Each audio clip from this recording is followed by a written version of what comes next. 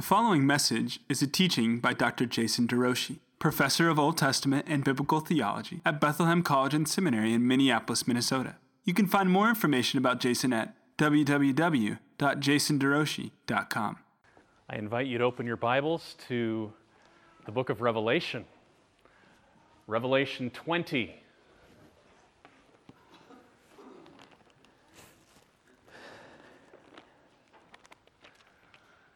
We are trying to tread these weeks where very few are willing to go. I know a handful of pastors who have opened up the book of Revelation to preach through it, and they'll say, we're going to cover the letters to the 7 churches, and then they move on.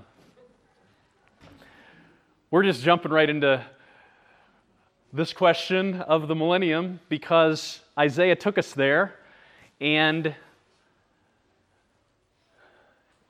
among our church leadership, these are the two most common views. The historic premillennial view, that the church age is happening right now since the first appearing of Christ. Things are bad in pockets around the globe, but things are going to culminate in a more intense tribulation, which will result in Christ's coming, putting an initial end to evil, inaugurating an extended period called the millennium. 1,000 years isn't necessarily understood by most historic premillennialists to be a designated time period per se, but the idea is that it's symbolic for an extended time where Christ will reign on earth, where Satan will be bound, and then at the end he will come out and the final battle will happen, and then the last judgment. In contrast, the other view is that the millennium is right now. That we could call it a realized millennium, where Jesus is already reigning right now, and that His people are united with Him. The tribulation still has pockets, but will culminate in a global battle. And in the final minute, Christ will return with the only thing to follow being new heavens and new earth. And because our focus this semester is Isaiah, and this is somewhat of a derail, but I thought it was worth it because you don't hear this kind of teaching on this topic too often. I'm arguing why I think both Isaiah and the book of Revelation affirm this view, the bottom view.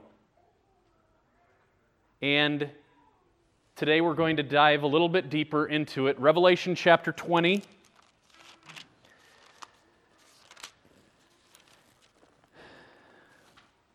I'm going to read verses 1 through 6 for now, maybe 1 through 10.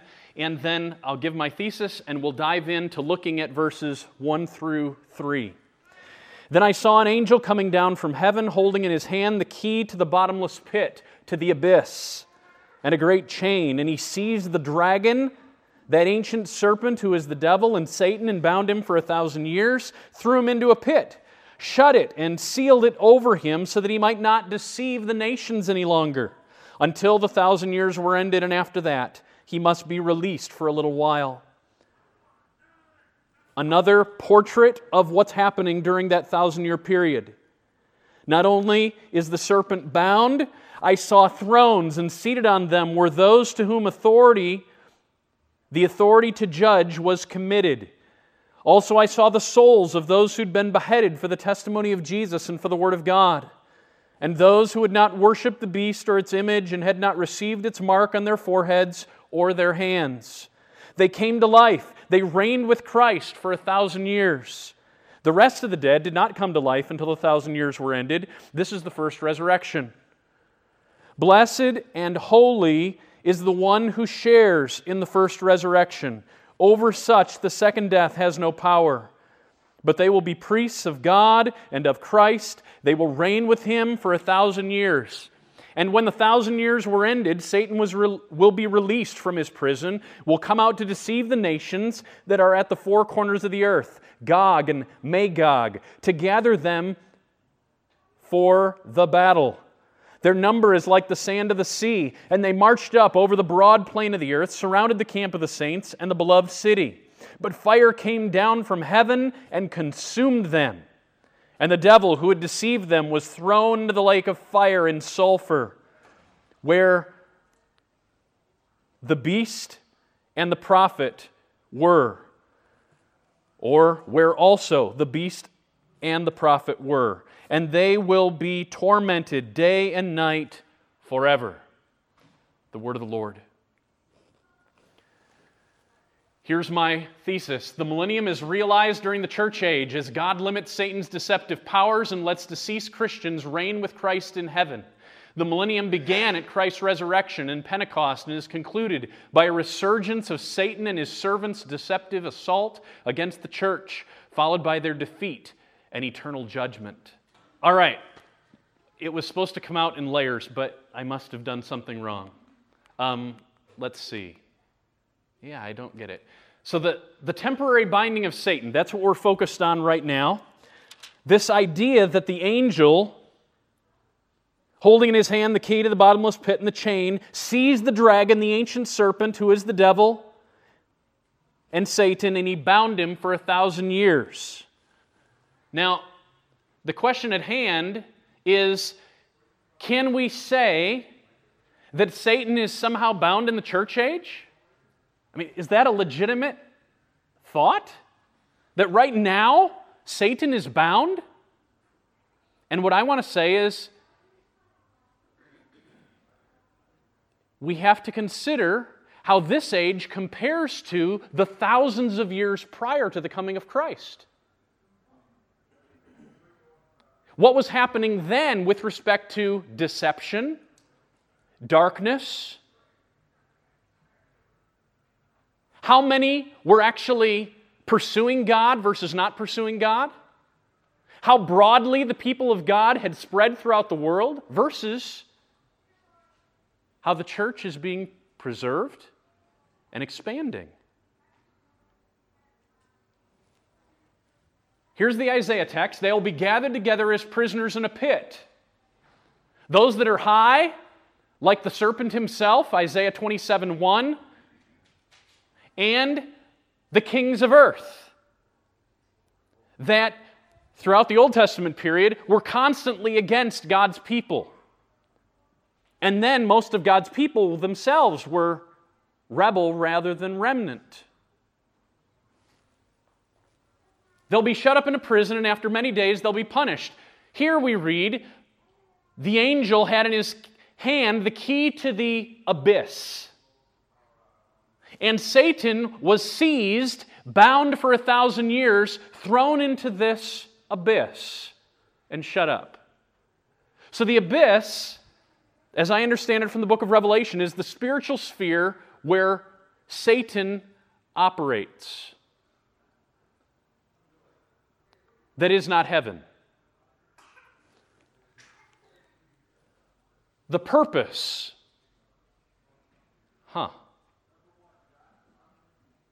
I hope this isn't all like that. The purpose. Why? Why does it say that Satan is bound according to verse 3? What does it specifically say? So that he won't deceive the nations. Deception of the nations apparently is happening significantly until this point. And all of a sudden, Satan is held back, and now the nations are not deceived. So that he might not deceive the nations any longer. Now, look with me up at chapter 19. Verse 19. I saw the beasts and the kings of the earth with their armies gathered to make the war against him who was sitting on the horse and against his army. In verse 11, Christ appears. He's called faithful and true. Verse 20, and the beast was captured, and with it the false prophet. Prophets proclaim things that lead people astray. The false prophet who in its presence had done the signs by which he deceived those who had received the mark of the beast. Okay, so notice that the beast, who is the dragon's henchman in the book of Revelation, the beast has been able to deceive some, but not all.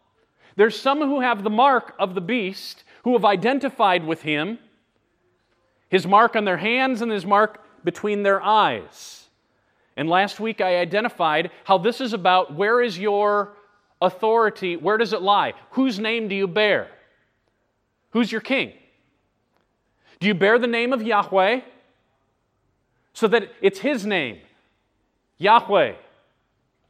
Yahweh. Our God is Yahweh. Yahweh is one. You shall bind this commandment as a sign on your hand, and it shall be as frontlets between your eyes. Do you bear His name? Don't bear the name of the Lord in vain. That's the third commandment as I number the 10 commandments. Third commandment, don't bear His name in vain. If you do bear His name in vain, you'll be judged. Claiming, yes, I'm a follower of the Lord, and yet you're living like the devil. Sin, rather than sanctification, identifies your life, your thought, versus those who are on the side of the devil, and their deeds, their hands, and their eyes, their perception, is all in alignment with someone other than God ruling and reigning on the throne of their hearts, so that He might deceive the nations. That's what He's being held back from this period of deception. And what I want to argue is that, number one, in Christ's first coming, the past age of deception has been temporarily overcome. Notice how Paul talks. In past generations, He allowed all the nations to walk in their own ways, but not anymore. Now, there's a work of God moving from Jerusalem, Judea, Samaria, to the ends of the earth. Disciples are being made of the nations. The times of ignorance, God overlooked that period before now. But now, He commands all people everywhere to repent. We don't see that type of missional activity in the Old Testament at all. But now we do. While Satan controls the sphere of earth, hear that, I'm going to argue that the abyss is the sphere of earth. And Satan controls it, but not completely, because the church is here. While Satan controls the sphere of earth, Christ is the one who has all authority in heaven and on earth.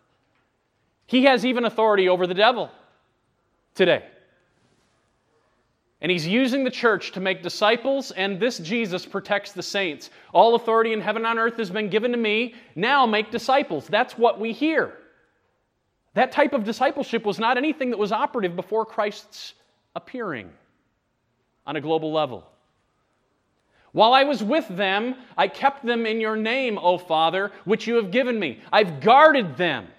Jesus protecting His disciples. And not one of them has been lost except Judas, the son of destruction, in order that the Scripture might be fulfilled. This is Jesus' role. He's a protector of His own.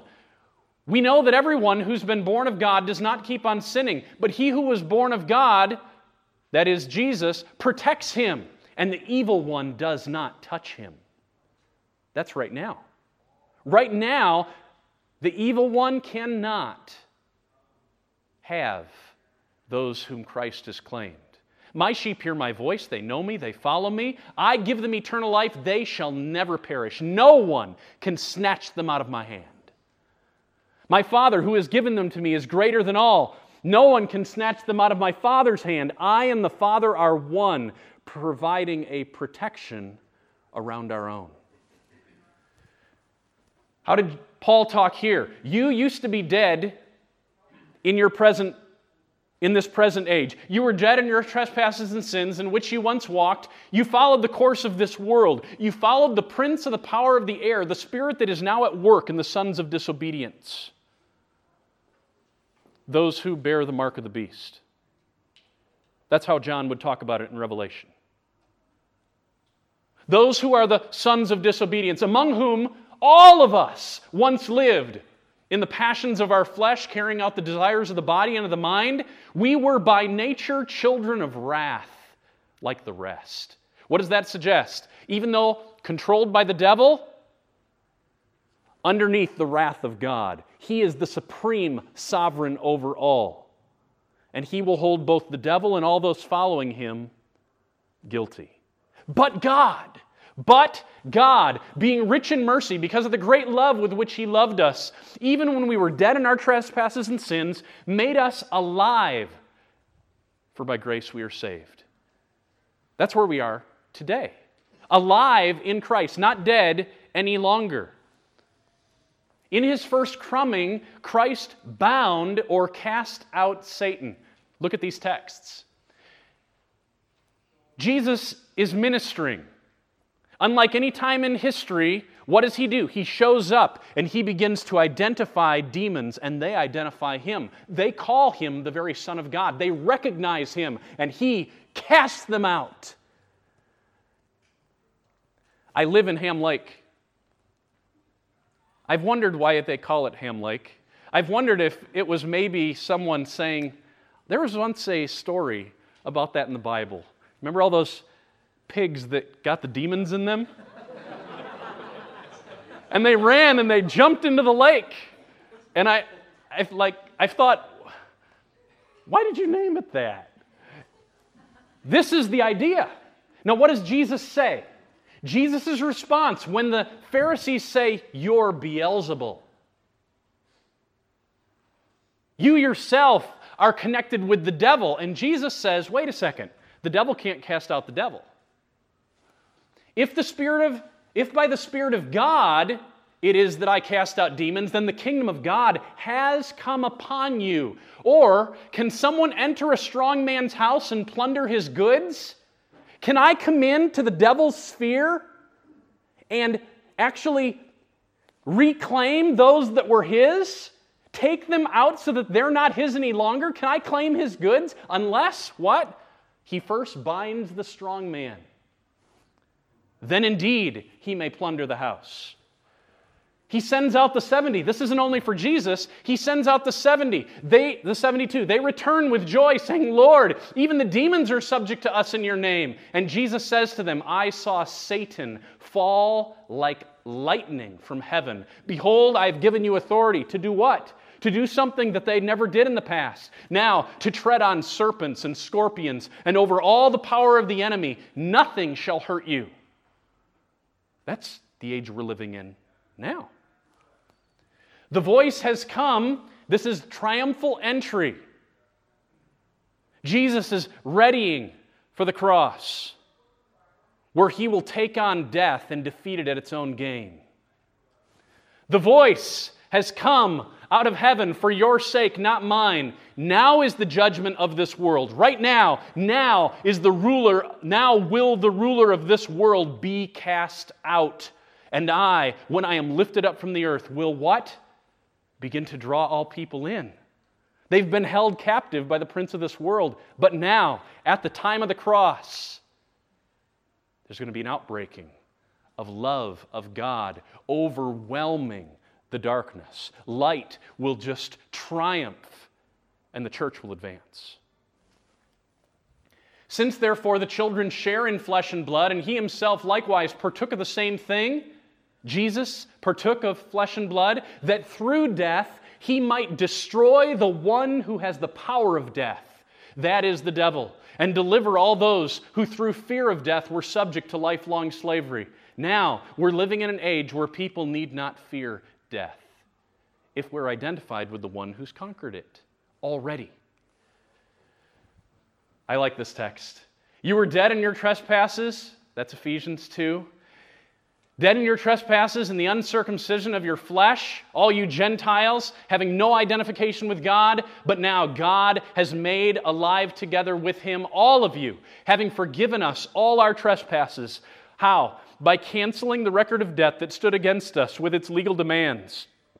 That He set aside, nailing it to the cross. He has already disarmed, hear that? He's disarmed the rulers and the authorities. He's put them to open shame by triumphing over them. Satan is bound.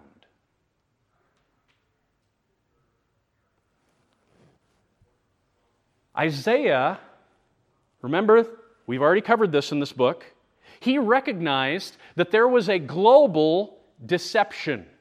That on a global scale, not only in Israel, but among the nations, Satan had sway.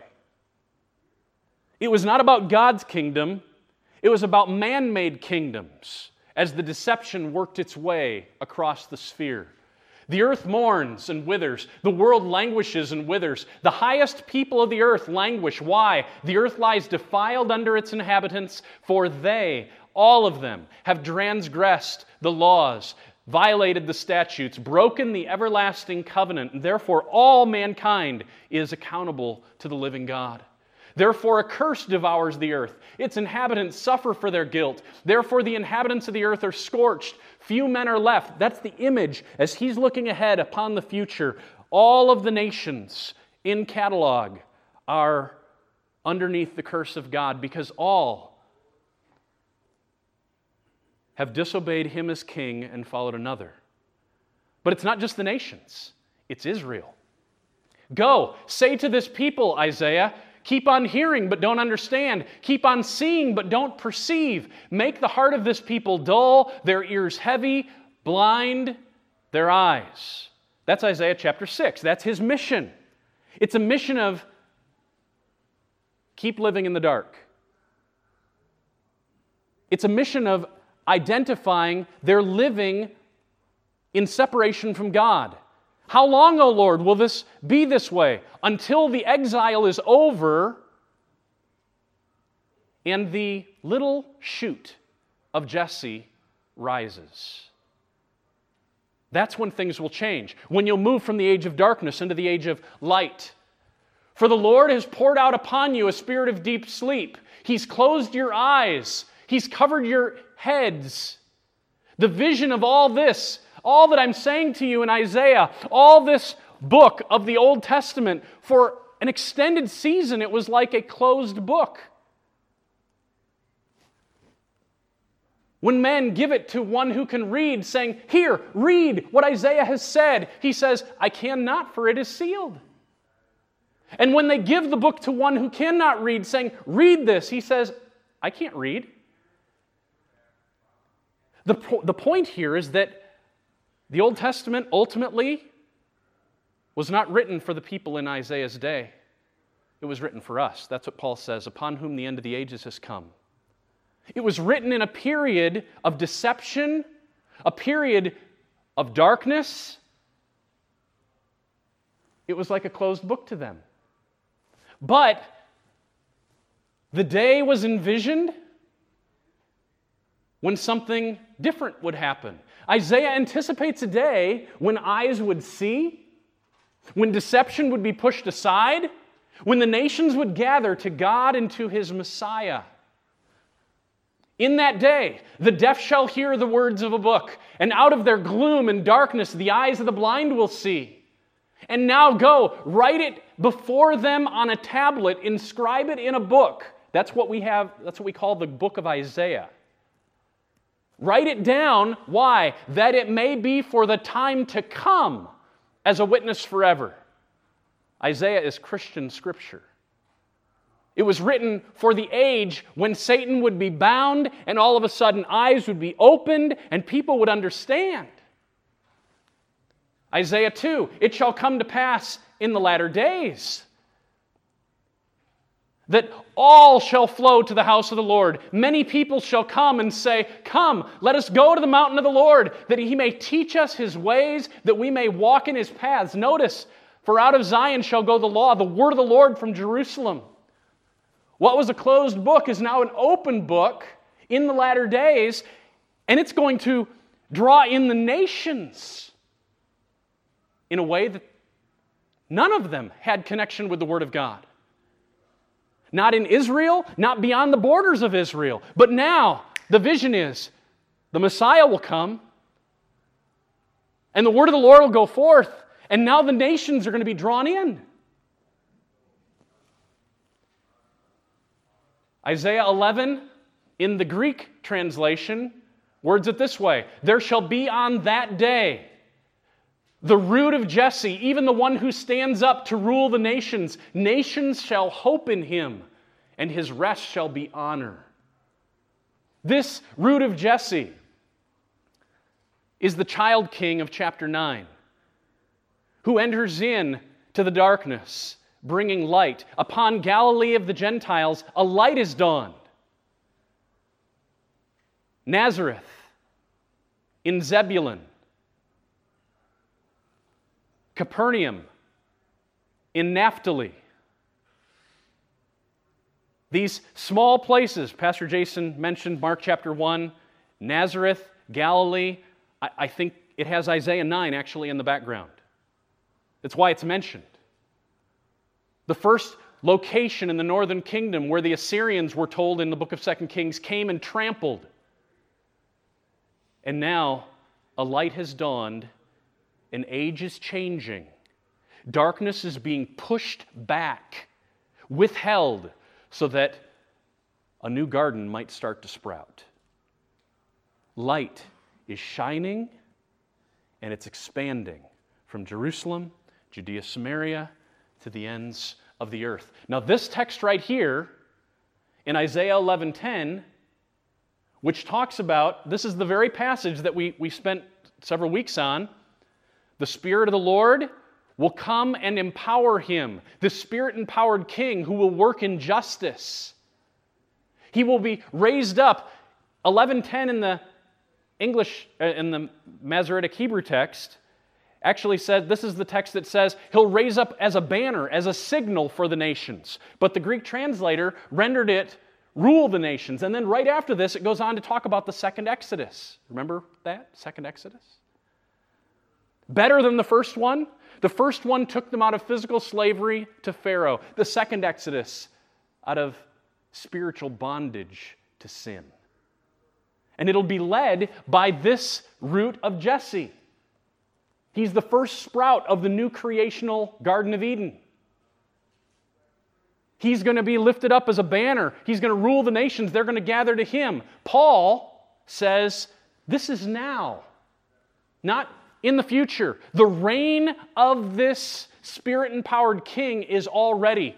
For I tell you that Christ became a servant. That's Isaiah's favorite term for the Messiah. Christ became a servant to the circumcised, to show God's truthfulness, in order to confirm the promises given to the patriarchs, and in order that the Gentiles might glorify God for His mercy. Isaiah says, the root of Jesse will come. Even he who arises to rule the Gentiles, in him will the Gentiles hope. Isaiah 11. And Paul would have us understand that Isaiah's vision of this future elevation of the reign of Christ and the union of the nations with him is already. That this is the period when the eyes will see, when the deception is pushed back. How beautiful on the mountains are the feet of him who brings good news. I anticipate Pastor Jason, as he walks through Mark, is going to go back to Isaiah. He started it today. We saw our first quotation straight out of Isaiah, chapter 42. This is Isaiah 52. Sorry, I said Isaiah 42. Isaiah 40. That's the first good news gospel text in Isaiah. This is the second one. How beautiful are the feet of him who brings good news, announcing peace, proclaiming news of happiness, declaring, quotations, here's the news, headline, our God reigns. And Paul cites this text as something that is already now. Everyone who calls on the name of the Lord can be saved right now. How then will they call on Him in whom they have not believed? How are they to believe in Him in whom they have never heard? How are they to hear without someone preaching? How are they to preach unless they're sent? As it is written, how beautiful are the feet of those who bring good news. This is now. This is the global mission of the church that Isaiah is envisioning. Fear not, for I am with you. I'll bring you your offspring from the east, from the west. I will gather you. I'll say to the north, give up, to the south, do not withhold. Bring my sons from afar, my daughters from the end of the earth, everyone who's called by my name, whom I created for my glory, whom I formed and made. Isaiah 52. Right after the passage that we just read about good news. The Lord has bared His holy arm before the eyes of all the nations. All the ends of the earth shall see the salvation of God. Depart, depart, go out from there. Touch no unclean thing. Go out from the midst of her. Purify yourselves, you who bear the vessels of the Lord. Both of these texts are then brought together by Paul right here. We are the temple of the living God today. Therefore, go out from their midst. Be separate from them, says the Lord. Touch no unclean thing. Then I will welcome you, and I will be a father to you. You shall be my sons and daughters to me, says the Lord Almighty. All of these texts are just building on Isaiah and identifying that what Isaiah is talking about, the age when the deceiver will be pushed back, the age when eyes will be opened, when the nations will come to God, is already. In our text,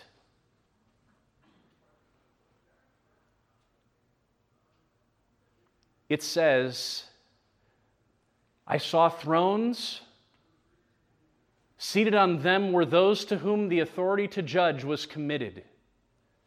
I saw the souls of those who'd been beheaded for the testimony of Jesus, for the Word of God, those who had not worshipped the beast or its image, who had not received its mark on their foreheads or their hands. They came to life. They reigned with Christ for 1,000 years. Not everyone is alive. No, the dead didn't come to life until after the 1,000 years. Let me just pause right there. The Lord Himself will descend from heaven with a shout, with the voice of the archangel and the trumpet call of God. And the dead in Christ will rise first, and we who are alive and remain shall be caught up together to be with Him in the air, to meet the Lord in the clouds, and so shall we ever be with the Lord. That's resurrection.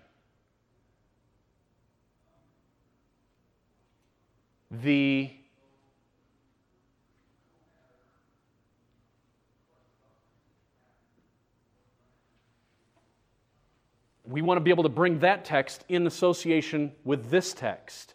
There's a group that is dead and not coming to life until the 1,000 years were ended. They're the rebels of God. The first resurrection, though, relates to those who are alive with Christ. Blessed and holy is the one who shares in the first resurrection. Over such, the second death has no power.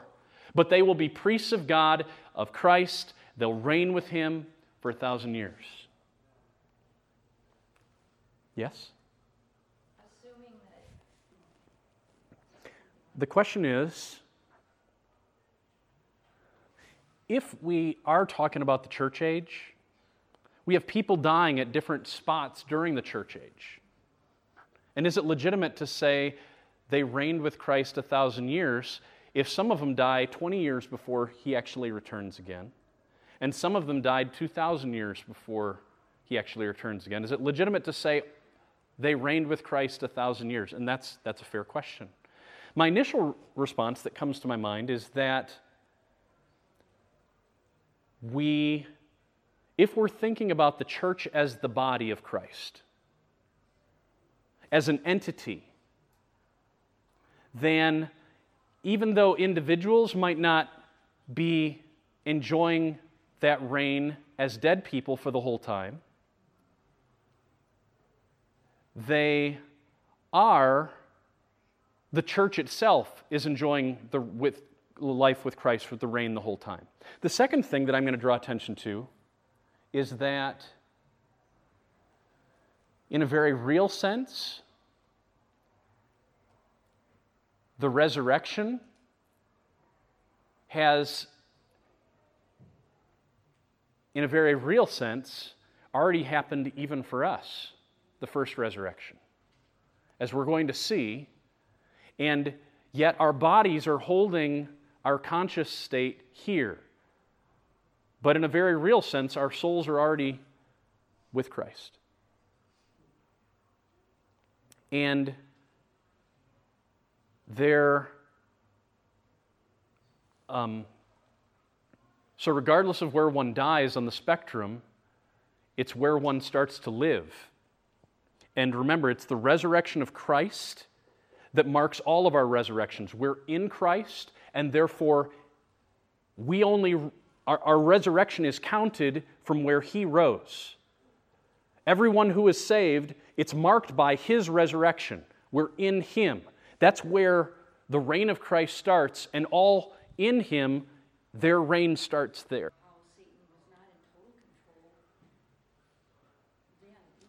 Right.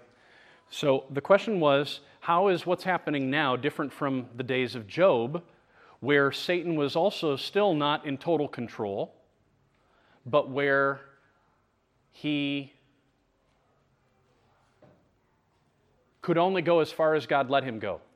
Great question. So the question is, how does that compare to today? A couple things I draw attention to. Job begins after the initial introduction, where we first get a glimpse of what's taking place in the heavenlies. It says, there was a day when all the sons of God would gather, and Satan was also there. Remember that? Where is that? They would gather where? Where were they gathering in the beginning of Job? In the heavenly court, before the throne of God. And Satan is there as the constant accuser.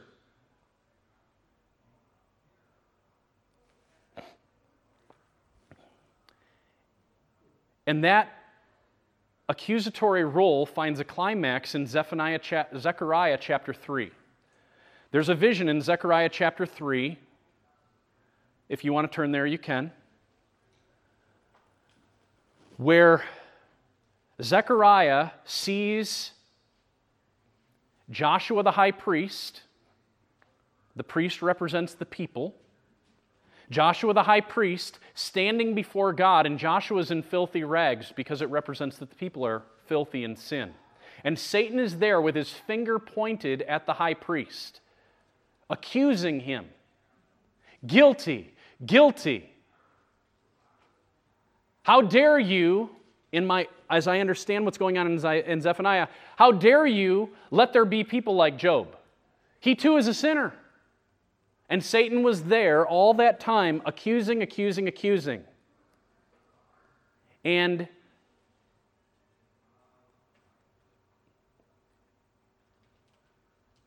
he knew full well that the blood of bulls and goats could not take away sin. There's sacrifice in the beginning of Job too. He offers sacrifices as a priestly father on behalf of his children's sins. And Satan is able to accuse, because the blood of bulls and goats cannot take away sin. And what God says in Zechariah chapter 3 is, shut your mouth, bring out a clean turban, a clean garment, dress the priest in a clean outfit. Know this, Joshua, you and all of your partners, the other priests, he says explicitly, are but a sign. A pointer to what? I will raise up, he says, my servant the branch.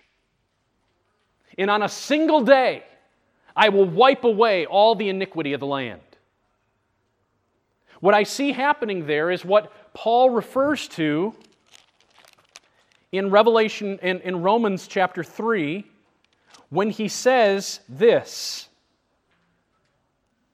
all have sinned and fallen short of the glory of God, and all are justified only by His grace as a gift through the redemption that is in Christ, period. Whom God put forward as a propitiation by His blood to be received by faith. God put Jesus forward as a wrath-turning sacrifice. a propitiation, that he might turn the wrath of God away. And it's received by faith. Now notice what it says next. Romans 3:25 and 26. God put Jesus forward as a sacrifice in order to show His righteousness at the present time so that He might be just and the justifier of all who believe. What does that suggest? There was a question up until Jesus came whether God could be just in saving people like Job. And because of that, Satan, up until this point, was still in heaven accusing every person whom was saved. Because God was unjustified to save through the blood of bulls and goats. But God sends forth Jesus in order to show at the proper time that He is both just and the justifier of all who believe. It was to show His righteousness at the present time. This was to show God's righteousness because in His divine forbearance He had passed over former sins. It was to show His righteousness at the present time so that He might be just and the justifier of all who believed. And in this moment, I believe the accusatory power of Satan was no more. And he is thrown out of the heavenly court. He is no longer able to be there like he was in the days of Job, like he was in the days of Zechariah, because Christ has come. And the accusatory role of the serpent is no more. Now, I'm going to make a leap to try to help you here. If I can get a couple helpers. Because I believe that Revelation 12 actually parallels Revelation 20, and it actually speaks directly to the question you're raising. It'll give commentary, I believe, on our interpretation of Revelation 20. And so I'm going to walk through this, but there were a couple questions. So, Ian, you had the first question, and then the question was, do I believe that the binding of Satan was primarily a judicial gagging of Satan from his accusatory role? I think that is a central part of his binding. But there is a locative shift. Location. He is no longer able to be in the heavenly court. He has been cast down, and he is doing a work on this planet, but his accusatory role is no longer powerful. It's inept. He can't bring it to God anymore because God is proven that He is just and the justifier, so that now we can say, if we confess our sins, He is faithful and what? Just to forgive us our sins. Indeed, He would be unjust to not forgive us our sins in light of what Christ has done. All who identify with Jesus by faith receive a just sentence simply by declaration. But the sphere of His principal activity is not accuser in heaven, it is worker on earth, and yet He holds no sway. All of a sudden, by faith, people can unite with Christ, and the chains are broken from their lives. He is right now here working and yet unable to stop the advance of the kingdom. He can kill, but he can only kill the body. He cannot defeat the one who can kill both body and soul in hell. Greater is He who's in us than he who's in the world. That's where we're at right now. We have shifted from the future has come into the present. He has been tossed to earth. He's bound. He's the strong man who's been bound. And now the reign of Christ is on the move. And with that comes an unbelievable power for Christians like Joel to look death in the eye and keep trusting in a very unique way. In a unique way that the Old Testament saints never had. There was an eye toward hope. But now we get to look back and place our feet on an empty tomb, on an empty cross that was purchased for us, and we have a level of hope that is incomparable to anything prior to this age. Because God has worked through His Son, and this Son is now reigning in heaven right now, seated at the Father's right hand. He obeyed to the point of death, even death on a cross. Now God has highly exalted Him and given Him the name that is above every name. That's where He is right now. And that is a distinctive hope that was not part in the same way of all previous times. When we say make disciples of all the nations, we don't mean universalism. It's not going to happen. It's a recognition that among all the peoples of the planet, God is going to claim some for His own. In the same way, I think we would read Revelation 20, and we're going to get a commentary in Revelation 12. But I think we would read Revelation 20 in saying, when it says that He's not able to deceive the nations, what it means is that there are peoples from every nation that are not deceived. That there has been a movement in order to make possible Revelation chapter 5, Revelation chapter 7, where there are people from every tongue and tribe and people and nation from around the globe, all the families of the earth. So what I'm saying is that His being bound in the pit, I think we're going to see, according to Revelation 12, is a partial binding so that the gospel can advance among all the nations in a way it was never happening. It was only hoped for. It was good news hoped for, the day when the light would finally shine. And it doesn't shine at all in the Old Testament. They're waiting, longing.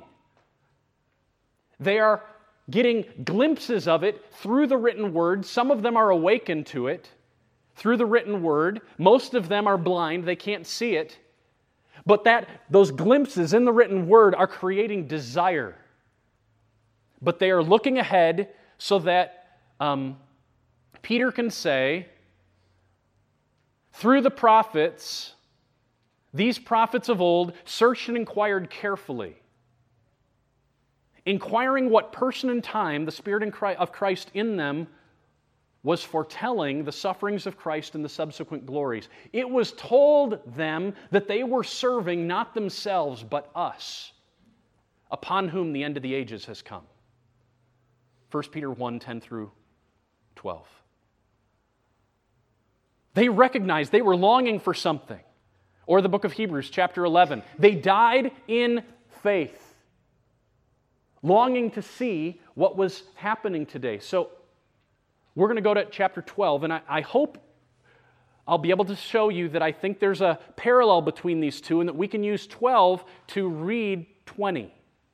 And in 12, we're going to see much more that the binding of Satan must be understood as a partial binding, because when he's cast to the earth is warned, woe to you, because it's going to get really hard.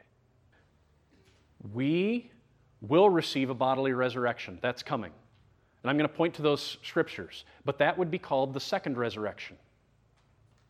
Notice here, it says, also I saw the souls of those who had been beheaded. He's not seeing bodies with heads cut off. He's seeing souls, real persons who are in the very presence of Christ. But then there's a group that are not in Christ, that are still there, they're still in the ground.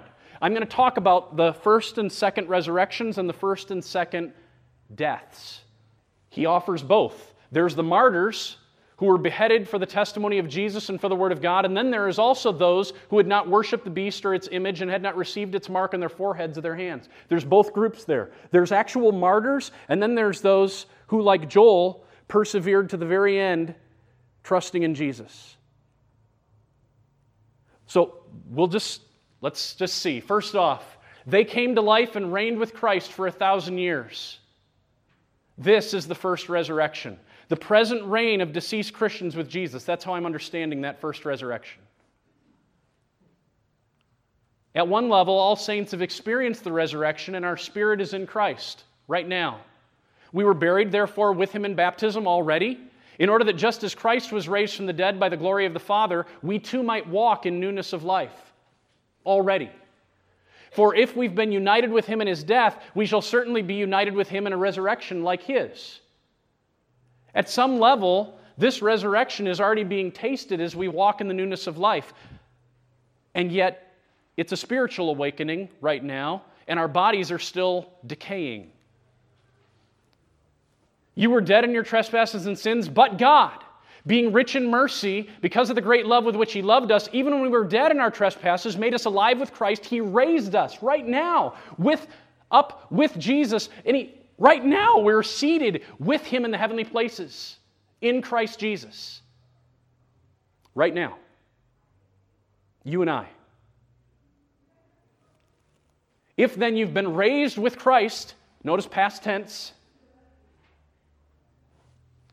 seek the things that are above while you're still on earth, where Christ is, seated at the right hand of God. For you have died, and your life is hidden with Christ in God. So I say at one level, all saints have experienced the resurrection, and our spirit is in Christ already. The church was purchased, and it's happened. That would be the framework that Paul has. But he also has another framework. At another level, we're still awaiting to be with Jesus, and this will happen at our physical death. Notice, our physical death is the first death. Everyone, believer and non-believer alike, experienced the first death, unless we're here when Jesus returns. But I'm proposing that only the believers experience the first resurrection, and it's spiritual. The second resurrection is experienced by both believers and non-believers alike, and it's physical. But then the second death is only experienced by non-believers, and it's spiritual. First resurrection is spiritual, second death is spiritual. First resurrection only experienced by believers, second death only experienced by non-believers. Now, the Lord is not the God of the dead, but of the living. For all live to Him. I'm not the God of, Jesus says, I'm the God of Abraham, Isaac, and Jacob. I am the God. That is, they're alive. They're alive. Abraham, Isaac, and Jacob are not in the ground. Their bodies are there, still there, but their souls are alive. Paul says, we would rather be away from the body and at home with the Lord. Today you will be with me in paradise. Today. That's an intermediate state is what I'm talking about. There's an intermediate state for believers, but not for non-believers. That to die is to be raised spiritually. We have a spiritual death, and in that sense, we're already raised spiritually, but the first death is a physical death. That's what it points to. And what I'm saying is that for the believer, the physical death, the very first physical death, immediately transfers us to Christ. So it's like in the Chronicles of Narnia, in the 7th book, at the beginning of the story, we learn that the kids are on a train. And at the end of the story, we find out that the way that they actually arrived in that, what is it, like a little shack that is actually the doorway into the ultimate Narnia? The way they arrived is because they died. The train got in an accident, and all the kids were killed. Immediately, they were transported. Their spirits were alive with Christ. Paul says, we'd rather be away from the body and at home with the Lord. For me to live is Christ, to die is gain. I'm hard-pressed between the two. My desire is to depart, to be with Christ, for that is far better. He understands that it will happen immediately. If we have died with Him, we will live with Him. If we endure, that's perseverance all the way up to the end, like Joel. we will reign with him.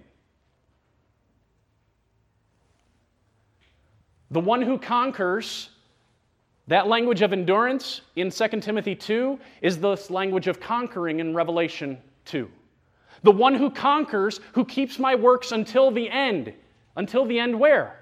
Until the end of his life. Who does not give in to the work of the beast. In this age of, it's beastly. The kingdoms of earth are beastly, but they cannot overpower the Christian. They cannot hold us. I think that's the vision of Revelation. They can't hold us today. The one who conquers, who keeps my works until the end, to him I will give authority over nations. He will rule them with an iron rod when earthen pots are broken in pieces, even as I myself have received authority from my Father. This is Jesus talking. And when he says, they will rule them, or the one who conquers will rule them with an iron rod, that is exactly what we will see. It looks like the beginning of next week. We'll see opens Revelation 12. But there it's not the saints who rule with an iron rod. It is Jesus himself who rules with an iron rod. And that's straight out of Psalm chapter 2, where it says, "Behold, you are my son, today I have begotten you. Ask of me, and I will give you the nations, and he will rule them with an iron rod." In the day when the Son appears, and Paul in Acts 13 quotes Psalm 2:7 and says that's the resurrection. On the day when the Son appears, God will give the nations as his inheritance, and he will rule them with an iron rod. And now those who die, who persevere in Christ all the way to the end of their lives, in this age, is how I'm understanding this, in this age will all of a sudden be transferred to sit on the throne with Jesus and will rule with him with an iron rod over the nations. We will rule with Christ, and Joel is right now. The one who conquers, I'll grant him to sit with me on my throne, as I also conquered and sat down with my Father on his throne. I already passed out Revelation 12, but we don't have time to go to that, so next week we'll start there. Let's just close today in Revelation 7. Just turn in your Bibles to Revelation 7. And as you do, let me give just a side parenthesis. Let me go over here.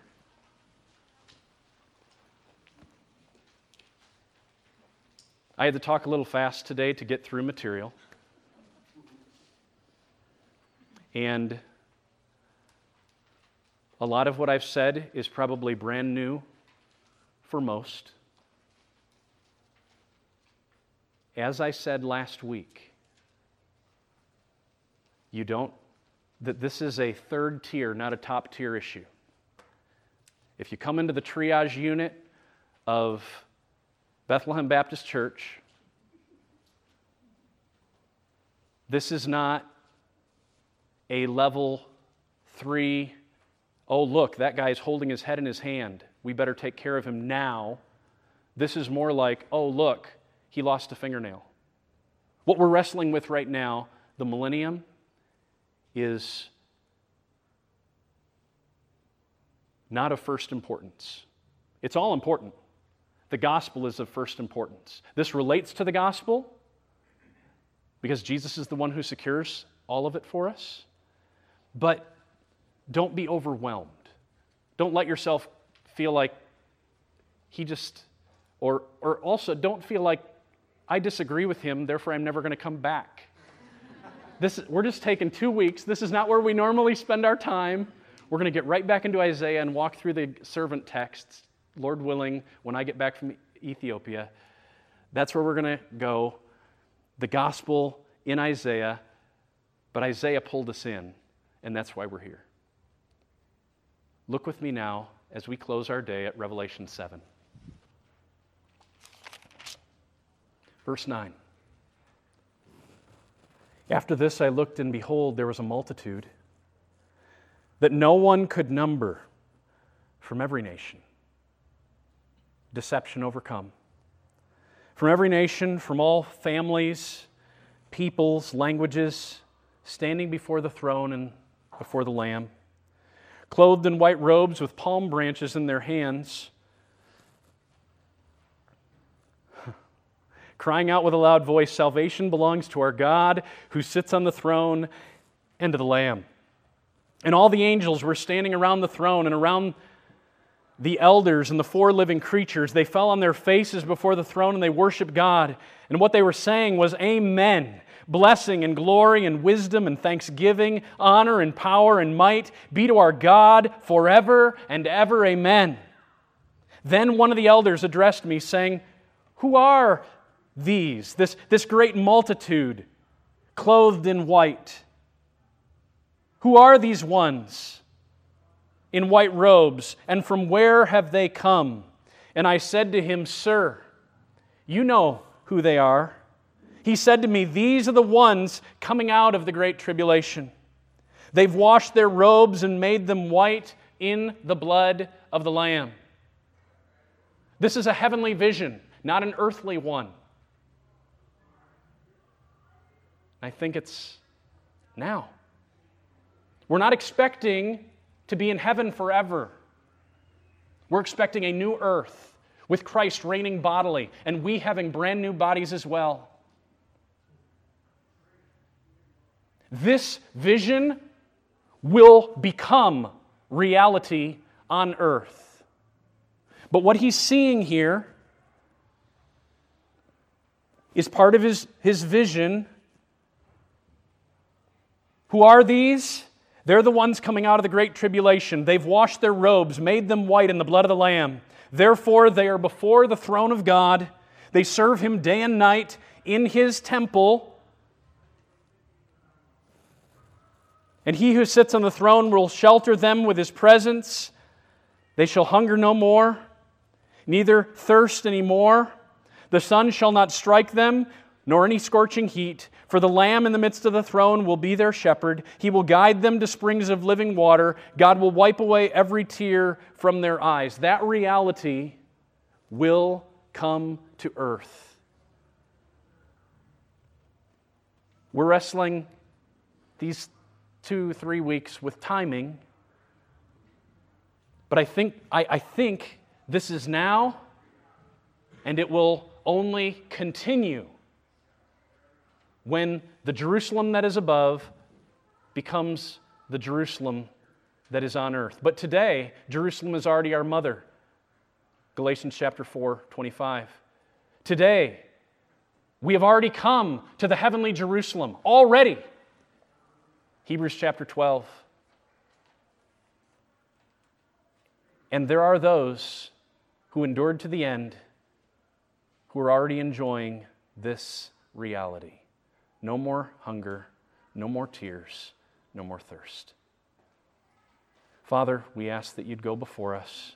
I pray that we would be Bereans and search diligently Your Word. I pray that You would let no one have tension carried in their soul over such things, at least toward other people. May it push us all deeper in and higher up. Through Jesus I pray.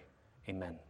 Thank you for listening to this message from the ministry of Dr. Jason DeRouchie, Professor of Old Testament and Biblical Theology at Bethlehem College and Seminary in Minneapolis, Minnesota. Feel free to make copies of this message to give to others, but please do not charge for these copies or alter their content in any way without written permission from Jason DeRouchie. For more information on Bethlehem College and Seminary, we invite you to visit online at www.bcsmn.edu.